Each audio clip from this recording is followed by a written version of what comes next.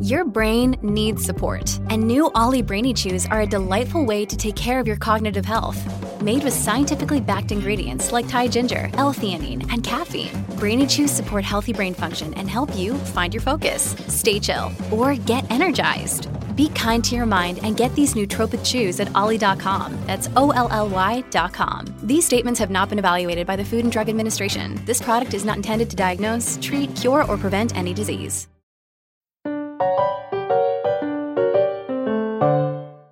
Welcome to She Done It.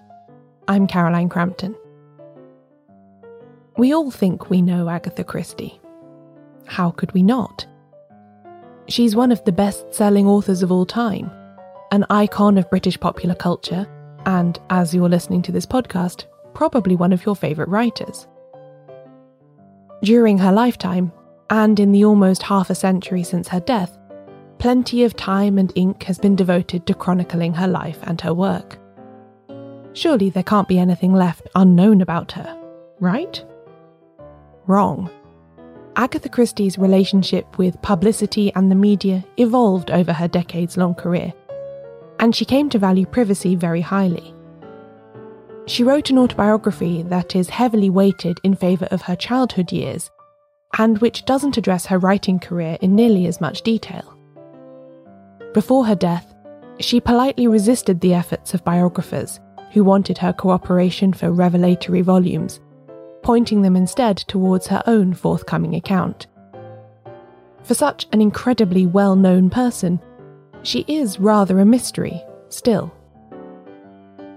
Of course, because of this, dubiously sourced myths and narratives about Christie have been able to thrive. Her enduring popularity and fame acts as a catalyst too, keeping newspapers and readers hungry for new revelations about a writer who came to hate making headlines. Today we're going to look at some of these persistent myths and do our best to get a clearer view of the elusive Agatha Christie.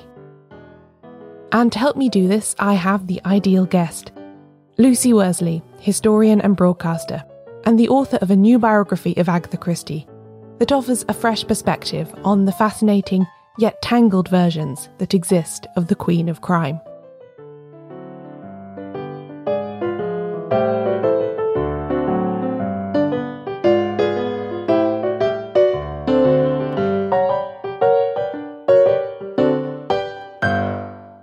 So, Lucy, welcome to She Done It. Thank you. I have to tell your listeners that I'm a She Done It fan and listener myself, so I'm very excited to be actually on it. Oh, that's very nice to hear. Thank you very much. So the occasion for your appearance today is your new book about Agatha Christie, which listeners can get hold of right now. Could you give us just a little bit of background about how you came to write about her? Yes. Well, I've had a long-standing interest in detective fiction and the history of it, and I've got a long-standing interest in female writers as well. So both of these things for me came together in Agatha Christie, and I should warn that my biography of her isn't a literary biography. I'm a historian, it's a historical biography, and she struck me as being an interesting person, partly because her life sort of captures so much of the 20th century. She was born in 1890, she lived till 1976. So a lot of the big things that happened in the 20th century happened to her. So I'm treating her as a unique, talented, genius individual and also a representative of a generation of women. Which it is fascinating, isn't it, the way that she spanned that period like that. Something else I was thinking about before I was diving in to read your book is that it must be an interesting challenge to write about someone who wrote so much herself and has also been written about so much. How did you approach that? Yes, this is the section where if we were in university, it'd be called historiography. Exactly. What's the historiography of Agatha Christie? Which is equally fascinating. I'm sort of following in the wake of two other female biographers, both of whose books I heartily recommend. There's the book of 1984 by Janet Morgan, which was the first sort of official biography of Christie, which is belt and braces. It goes through the life, it goes through the archive, it puts everything into place. And then in the 2000s, a writer called Laura Thompson wrote a really beautiful book. It's fabulous. It's a celebration of Christie, and it's full of really sensitive readings about her work. But now we're in 2022. I just felt that a new generation had grown up who perhaps don't know Christie, perhaps don't like Christie, perhaps associate her with stuffy old grandparenty things. And I felt it was time to present her looking through the eyes of the present. I mean, all history is written in the present, isn't it? Every year you can come up with a new interpretation of something based on how our own society is changing. And I would describe myself as a public historian, right? Somebody whose work is intended to be consumed by the public, not by university academics. So contemporary concerns are also very much in my mind. And so I think she deserves a look at her life looking through the eyes of a feminist of the year 2022. And my work will stand up for a little while and then it will change again and somebody else will have to come up with a new perspective. I think about all the time what an academic who I once had as a guest on the show said, that she had undergraduates coming to her module on detective fiction who knew Agatha Christie because they'd watched Poirot with their grandparents. Right, yes. And yes. I think that exactly resonates with what you're saying. There's a whole new generation who are yet to discover or just discovering her now. It is my aim to send people back to the original texts. If there's anything I want to do, it's to encourage people to go back and read these 80-odd books, which are entertainment. But for me, they're not just that. They are a historical record of the kind of social history of the 20th century. The other thing I really wanted to capture was the way that her status has changed in scholarly circles in recent years. There were two scholars in particular who I think of as my fairy book mothers. I don't know if this is a concept that you're familiar with, but two scholars, Gillian Gill and Alison Light. They were writing in the early 1990s. And they seemed to me to be the start of a generation of people who were saying, look, this isn't just trash. You should take this seriously. There's a whole history of people being dismissive of the quality of Agatha Christie. And I get where they're coming from. They're positioning themselves as highbrows in the cultural landscape by saying that. But now, and this is definitely true in the 2020s in a way that it wasn't before, she is on syllabuses. The canon has expanded. The canon of literature has become more inclusive. And there is room in it now for people like Agatha. I'm such an Alison Light fangirl. I read everything she's ever written. Listeners will be bored of me totally referencing Forever England. I'm totally with you there. So what I thought we might do for the bulk of our conversation is go through some of the myths that exist about Agatha Christie, and you've got some alternative stories to tell us about some of these things. So going back to her childhood home of Ashfield was very important to Agatha. Why do you think people think this, and is this correct? Well, this allows us to delve into the status of a key source in thinking about Agatha Christie, which is her autobiography.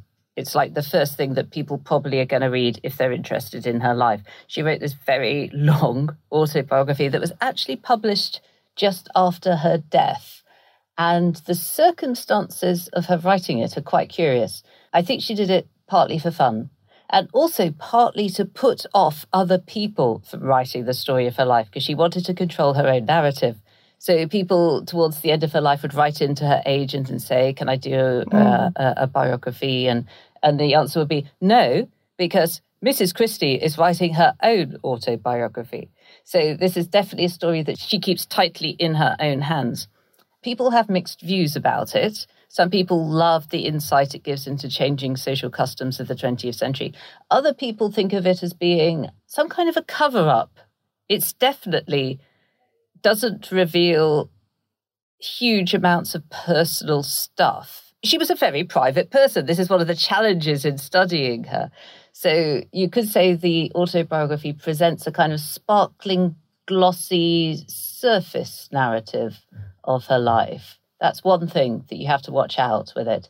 Another thing to watch out with it is that she wasn't writing it as a work of non-fiction. Dates, what order things happened in, they just don't matter to her. And whether we can believe the autobiography or not comes up as an important issue because it's a source for the mysterious year of 1926. Caroline, I'm sure we're going to come on to the mysterious year of 1926. So I was keen to discover what status it actually had. And I spoke to the editor who'd worked on it. And he had said, well, before she died, she had pretty much pinned it down. She had determined what was going to be in it. So that was one question I had in my mind, because it was published after her death. Did other people edit it? So it is the story as she saw it. But then something else occurred to me, which is that towards the end of her life, I think there is quite a convincing case to be made. No, a very convincing case to be made that she was living with the early stages of dementia. Now, people are aware of this because some of her later novels show the sort of changes in language that indicate somebody who's going in that direction. But having learnt about dementia, I've come to realize that it affects the way that you remember your life. It has been explained to me as like this. If your memories are all like books on a bookcase, and the most recent memories are at the top of the bookcase, and the older memories are right at the bottom shelf, in dementia, the bookcase starts to sway gently from side to side. So the memories that are higher up, that are more recent, fall off the shelves, right? And the ones that stay are the ones of your very earliest childhood years. Now, if anybody has read the autobiography, they'll know that masses of it, a huge proportion of it, is about these very, very early years of her life, and particularly her memories of this house, Ashfield. So much detail about Ashfield. It becomes this sort of mythical place that anchors her whole life.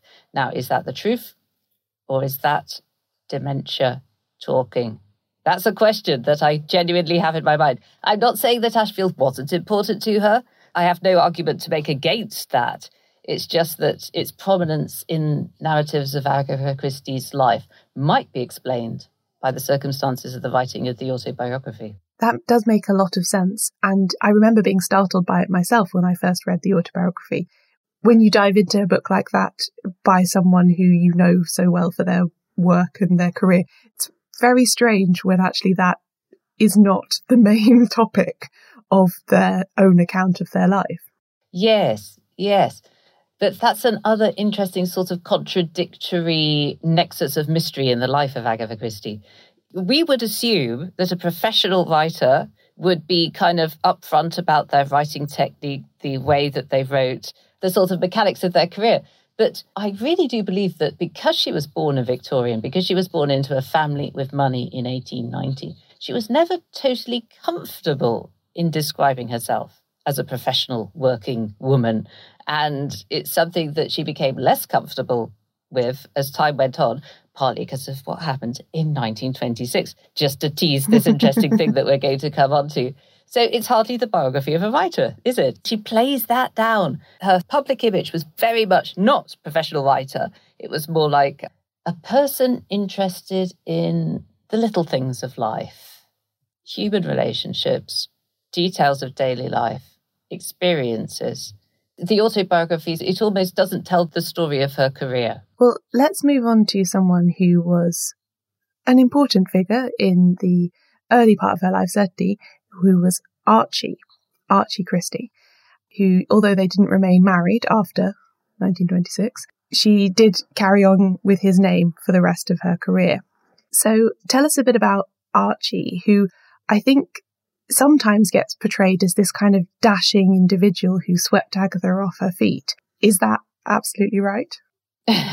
He was definitely a dashing individual who swept Agatha off her feet. And he was incredibly hot as well. Just look at pictures of him. I feel that you don't understand the power of the attraction of Archie Christie until you look at photos of him. Sorry to objectify him like this, but it is completely true. My goodness, he was Scorpio. But often you'll read that part of the attraction was the fact that he was a pilot. Someone like, Top Gun type character. And he was trained as a pilot. And that's definitely, I think, one of the things that initially attracted Agatha to him, because she loved speed. She loved fast cars. She'd been in an aeroplane herself. She was a very sort of modern person of the earlier 20th century. But I thought, great, I'm going to have fun with this. I'm going to describe the career of a heroic pilot fighting in World War I. By the time World War I actually broke out and he was serving in the RFC, he was no longer a pilot. It's not clear what he felt about that, but his role was in fact to order the spare parts for the planes of other pilots. And although he had trained very early and he had flown, he wasn't particularly good at it. He wasn't skillful at handling planes that were unreliable or difficult to manage, which was the case with many of these early World War I era planes. So other pilots were preferred to him. But what he was good at was administration. So his job within the Royal Flying Corps when they got to France was to organise the transport, organise the equipment and the spare parts. And in France, he was definitely an administrative officer. But I'm also, I can see why people have this image of him as a pilot, because they're just so attractive, aren't they? This idea that the industrial scale death of World War I can be made human and represented by these glamorous individuals, sort of knights of the air. People are attracted to the idea of a dogfight between two pilots over the battlefield, sort of representing the conflict in a human way. Now, this has all been researched by a historian that I'd like to name check. His name's Peter Wright, and he's published his work in a journal called Cross and Kirkcaldy. And he has rightly pointed out that even though Archie wasn't a pilot, his wartime service was still difficult and hard and awful. And Archie travelled to France in the very first wave. And by October 1914, he'd been mentioned in dispatches for having endured, I'm quoting here, great strain almost every hour of the day and night. So even the ground staff, the support staff were under tremendous pressure and terrible conditions as well. And there'll be more on that after the break. In History's Secret Heroes, Helena Bonham Carter shines a light on extraordinary stories from World War II. This is a series that tells the tales from the Second World War that are unjustly less well known than the oft-repeated histories of that time.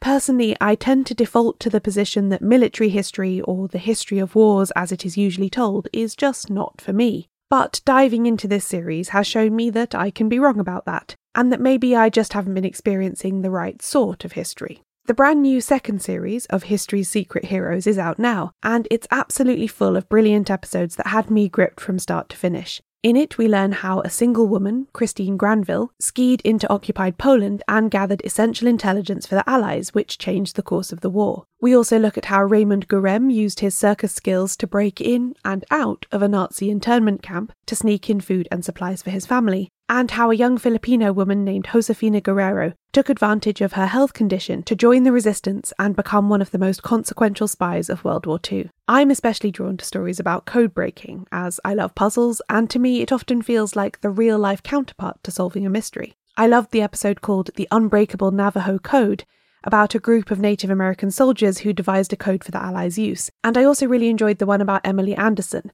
an Irish cryptanalyst who worked both at Bletchley Park in the UK and then in Cairo to decrypt vital intelligence. Helena Bonham Carter voices all of these episodes in a way that makes you feel like they're just being whispered directly into your ear by someone who really knows how to tell a dramatic tale to full effect. There are experts interviewed, but also friends, family members and witnesses, so each story feels personal and intimate as well as historically significant. Episodes will be released on Mondays wherever you get your podcasts. But if you're in the UK, you can listen to the full series now, first on BBC Sounds.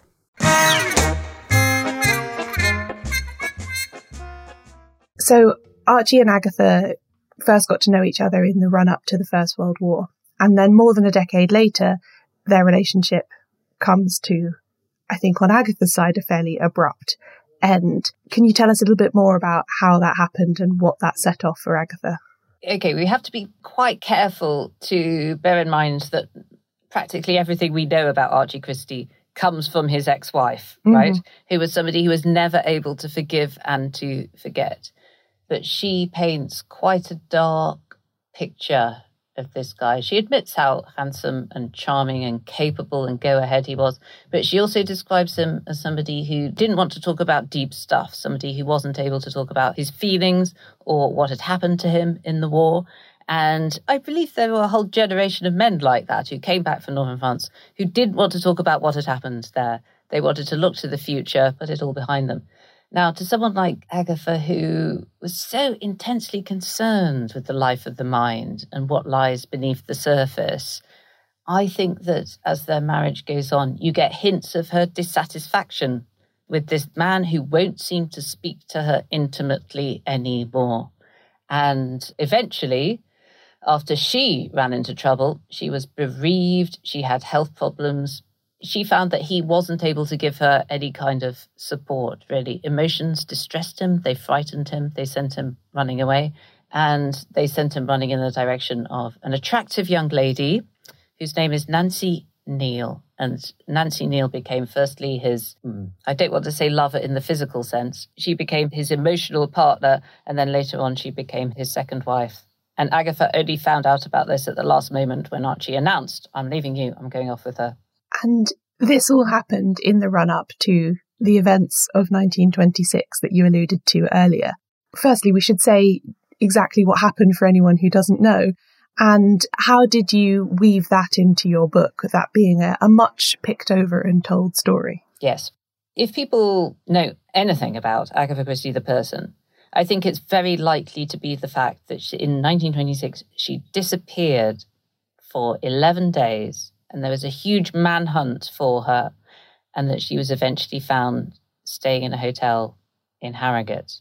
Now, I think that it is still highly prevalent in our culture that people think the explanation for that was that she was framing her cheating husband for her murder, which would make her a nasty person, right? A duplicitous person, somebody who was hurting other people in order to please herself.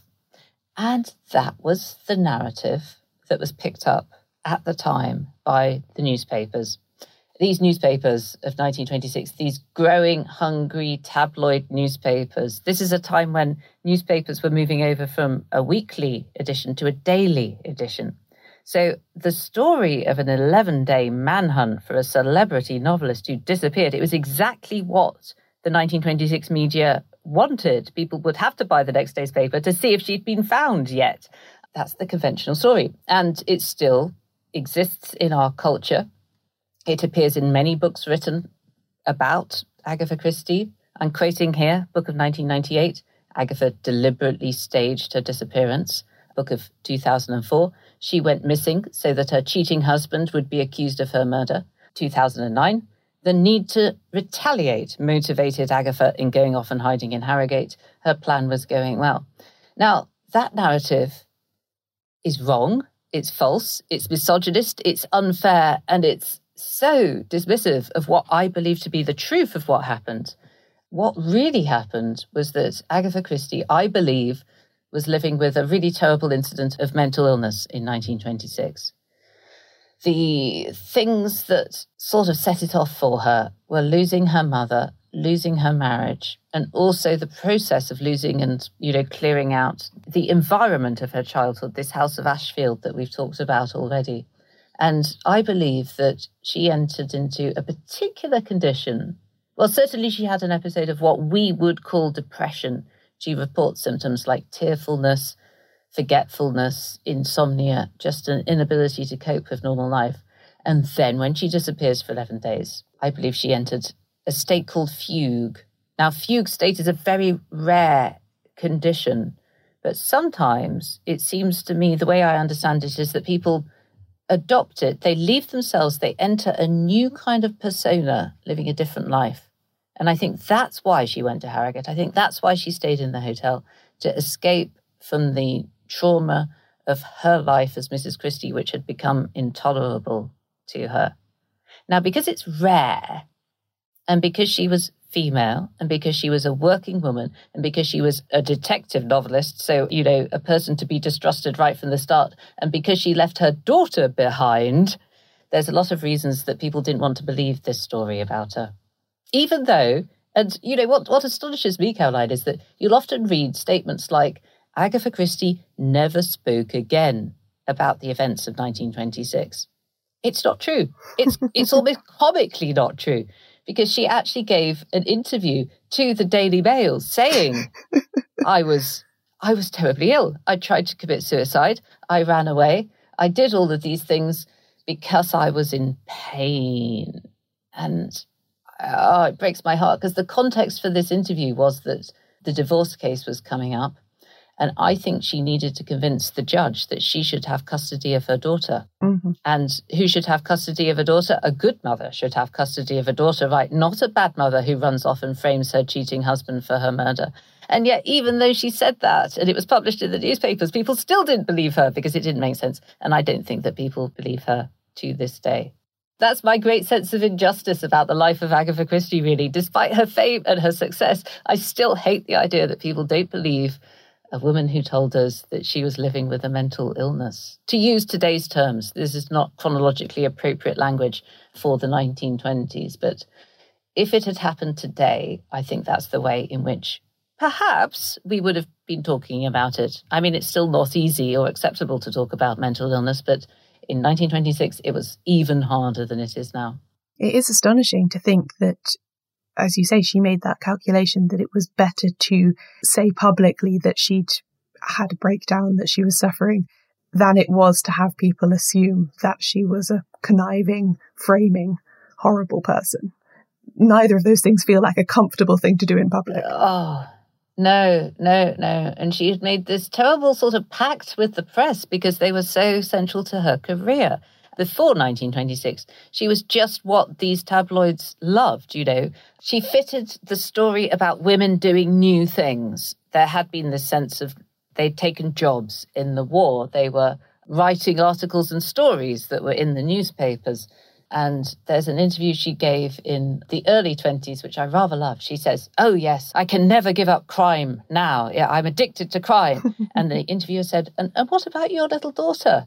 And Agatha said, "Even my daughter doesn't deter me from my pursuit of my career." Now, these are the sorts of statements we will never hear again from her after 1926 and after her very public shaming and after this whole situation arose in which she could see the possibility that her daughter might be taken from her. Public shaming is actually a very good way to frame it, I think. It does seem to have a connection to subsequent versions of that in the sort of internet age, this sort of delight in tearing somebody's narrative apart in public. Yes. And part of the reason that I addressed this the way I did, I really entered the sources with an open mind, because in reaction to that phenomenon of public shaming, I think partly, there has been a sort of current in popular culture, in novels that are coming out more and more often, it seems, where people embrace the dark Agatha, if you like, and she becomes a fictional version of herself, where, yes, she did frame her cheating husband for murder, but hey, he deserved it, the rat. And I was willing to countenance that, but I just didn't find it there in the sources and in the archive. So turning to another myth or misconception about Agatha Christie's career, there's this story that's often told about her writing The Mysterious Affair at Styles because her sister bet her that she couldn't write a detective story. Is that accurate? Is that really the first detective story Agatha Christie ever wrote? Well, during the First World War, Agatha served as a nurse and ended up working in the hospital dispensary. And there she became very knowledgeable about and handled poisons. So, yes, you do often hear this idea that she was emulating her writer sister and she was working in the dispensary. And these were the conditions in which her first story, The Mysterious Affair at Styles, appeared. That's all true. I'm not denying that. But there's a proto-detective story that I came across that I was rather fascinated by.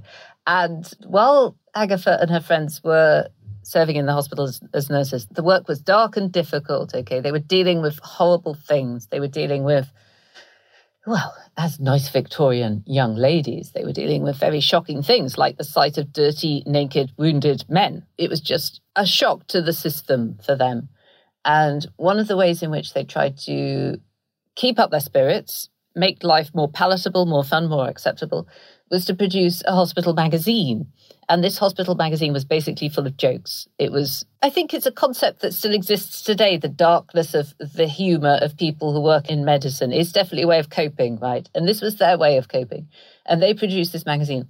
They called themselves the Queer Women, which I rather love because they clearly, by becoming nurses, by working in the hospital. They clearly stepped outside what had been expected for them, which was to stay in the domestic sphere and to get married and never to work for money. Anyway, Agatha and the Queer Women produced this magazine. And in it, there's an item of police court news. And the police court news features a mysterious death that's happened in the hospital. What actually appears is the coroner's report. And this is Agatha having fun. A lot of people forget the fact that she was a light, humorous, satirical writer, as well as a dark, twisty, sombre one. And in the police court news, the mysterious death is investigated. And the medicine is the thing that seems to be crucial. The doctor is questioned. Oh, no, nothing. No. The nurse is questioned. No. He had nothing to do with it. And then the dispensers are questioned, Agatha herself being one of the dispensers, her friends being the other dispensers. And they all get questioned too. But none of them can give a straight answer. They all give different versions of what happened to the coroner. And the death remains unsolved. It's detective fiction. It's a detective story. It is a proto-detective story. There's a closed circle of characters. They're all confined by the world of the hospital, and motive is discussed, poisoning is discussed. It's a super early version, I think, of the sort of thing that's going to appear in The Mysterious Affair at Styles. So yes, what everybody thinks, that Styles is inspired by the hospital, is true. It's just that here's an interesting little step along the way. This funny little satirical item of police court news in the spoof hospital magazine. Well, that's fascinating. Turning to a different theme that comes to be very important to Agatha a bit later on in her life, which is archaeology. This is something that's connected with her second husband, Max Mallowan, who is an archaeologist who she first meets on a trip to the Middle East. And something I was fascinated by when I was researching this for an episode earlier this year is there are all these different stories from people who met Agatha on their various digs, and they all go out of their way to talk about how much she contributed in terms of her work reconstructing pottery and photographing and all this and so on. Was that really her greatest contribution, though, is what I would love to know. Yes. I felt that Agatha's involvement in archaeology has often been treated as a kind of quaint and harmless pastime, something that her second husband was really interested in. So she got with the program and sort of went along and was a good wife in the sense that she helped him out in lots of practical ways, including photographing, drawing finds, and assembling things that were in pieces. There's a quote that is from Joan Oates, an archaeologist who worked with Agatha in the post-war period, so an eyewitness. And Joan Oates says, her greatest contribution to archaeology was her almost single-handed reconstruction of over 30 wood and ivory writing boards recovered from a well in 1953 in hundreds of very small and very similar fragments, just the sort of jigsaw puzzle she loved. And that's such a striking image, isn't it, of the great lady playing with all these tiny little pieces of ivory. And the other image that really sticks in the mind is one that Agatha herself gives us. She said that when she was cleaning the ivories, she had my own favourite tools, an orange stick, possibly a fine knitting needle, one season a dentist's tool, and she would use a jar of cosmetic cleansing cream for the face, which I found more useful than anything else for gently coating the dirt out of the crevices. How thrilling it was. The patience, the care that was needed, the delicacy of touch. And fine, that's lovely, isn't it? It's brilliant. It's nice to think of this intricate domestic labour being what she contributed to the dig. But I'm just sort of blown away by what that version of the narrative misses out, which is that she paid for the dig in the first place. I think that her greatest contribution to archaeology in the 20th century was to pay for it, right? It was to provide the money to bankroll these expeditions. She was absolutely the crucial facilitator that allowed her second husband to be in West Asia or Iraq performing these huge excavations. And I became very obsessed by trying to track down the money, which proved remarkably elusive because I believe not only was she paying, but also it was socially unacceptable for her to have paid. So nobody really wanted to make a big song and dance about that. She was very much presented as Mrs. Mallowan, the good archaeological wife. I'll just tell you something that was thrilling to discover in the archives of the British Museum. The papers relating to the funding of her second husband's very first expedition to Iraq. And he needed to raise £2,000 for this, his first independent dig to take place, which was a huge challenge. And he got £1,000 from the British Museum and from the British School of Archaeology in Iraq. And he needed another £1,000, basically. He got £100 from a well-known private individual who funded archaeology. He got another £100 from one Agatha Christie. And then a mysterious contribution came in of £500, and the contributor was anonymous. But this person wanted their money back again if other contributions came in. Mm-hmm. That was Agatha Christie. I 100% believe that was his wife. Who else would have made a contribution under those terms? And she is often listed in the expedition reports as somebody who's given small sums of money. I believe she was giving larger sums of money too, anonymously.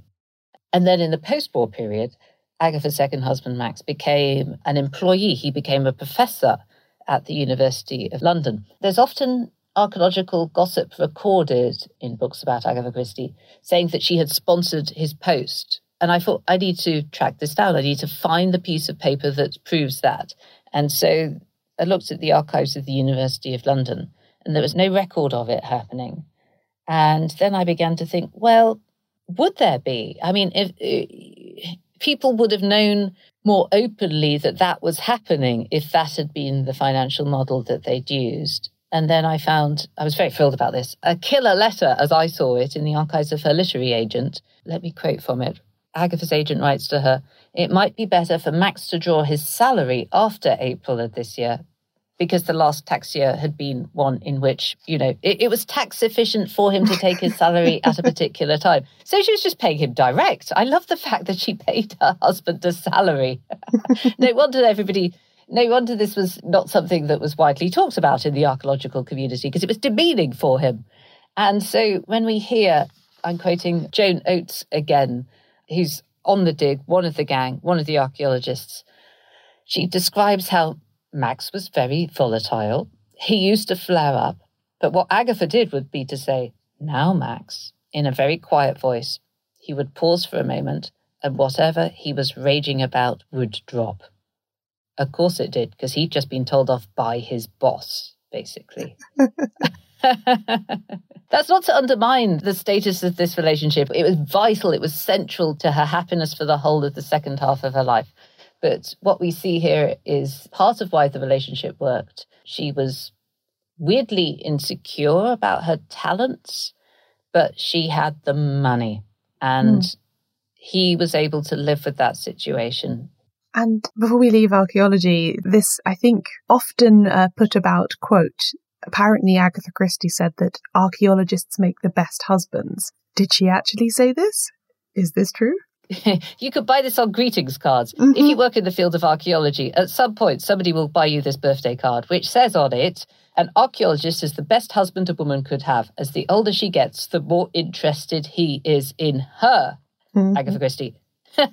Well, I'm very curious about this because she never said it. She never said it. The earliest reference I've been able to find to it in print is from 1952, and it's from an organ of the press called the Gothenburg Trade and Shipping Journal. So that's pretty niche publication, which meant that it must have been in wide circulation. It must have been sort of a part of cultural discourse well before that. But it used to infuriate her. And here's another letter from her agent saying, "Agatha did not, in fact, say this, and nothing infuriates her more than to have it attributed to her." So there, she didn't say it. But these myths just stick around. Yeah, it is a good thing to put on a mug, isn't it? So it's never going to die. Yeah. And then just to close off, this is quite a big myth, I think, but it's something that we've touched on throughout the conversation and I think is a major thread through your book, is this idea that Agatha was a bad person, that she was deceitful or that she was somehow not deserving of the reputation that she had. I think it's sometimes a bit hard to understand this from our perspective today, where she's loved and admired by so many millions.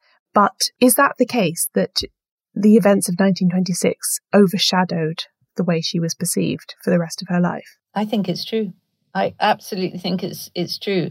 And I think that there's still, not amongst listeners has she done it, obviously, but I think there's still a large group of people who live in the world who would think, yes, that Agatha Christie, there was something off about her, something nasty about her. Now, I'm not saying that she was a good person either, because people can't be put into these categories. People, women, they're complex. They're different things at different times. But this idea of putting her into the box marked bad because, as I believe, of mental illness and the narrative that the press wove about it in 1926 is an injustice. It's wrong. It should not be said. And yet it is. And yet it is.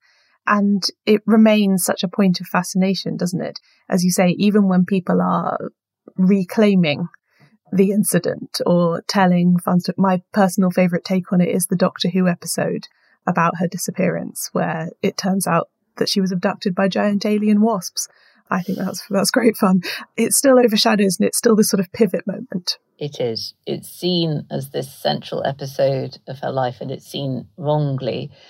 And, from popular culture, people make assumptions about history, and it's kind of the job of the historian, as I see it, to unpick that and to make people question what they think they know, to complicate things. Well, Lucy, I think that's everything we have time for today. Thank you so much for joining me on She Done It, and I hope listeners will now go and explore your book. Thank you so much for having me. What a pleasure.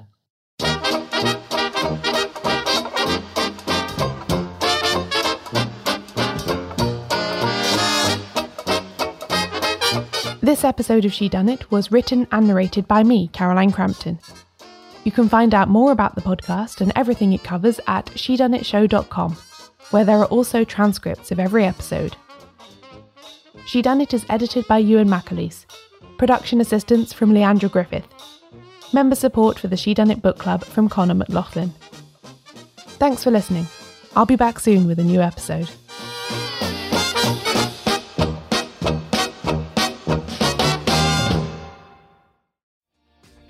Hi, my name is Kay Adams, and to be honest, I'm not so good with the ageing process, so I enlisted my old chum, the filter-free Cara McKenzie, to advise. Could you imagine being a porn star? The room would need to be really hot for me to strip off. To be honest, she's not much help, but she is rather amusing.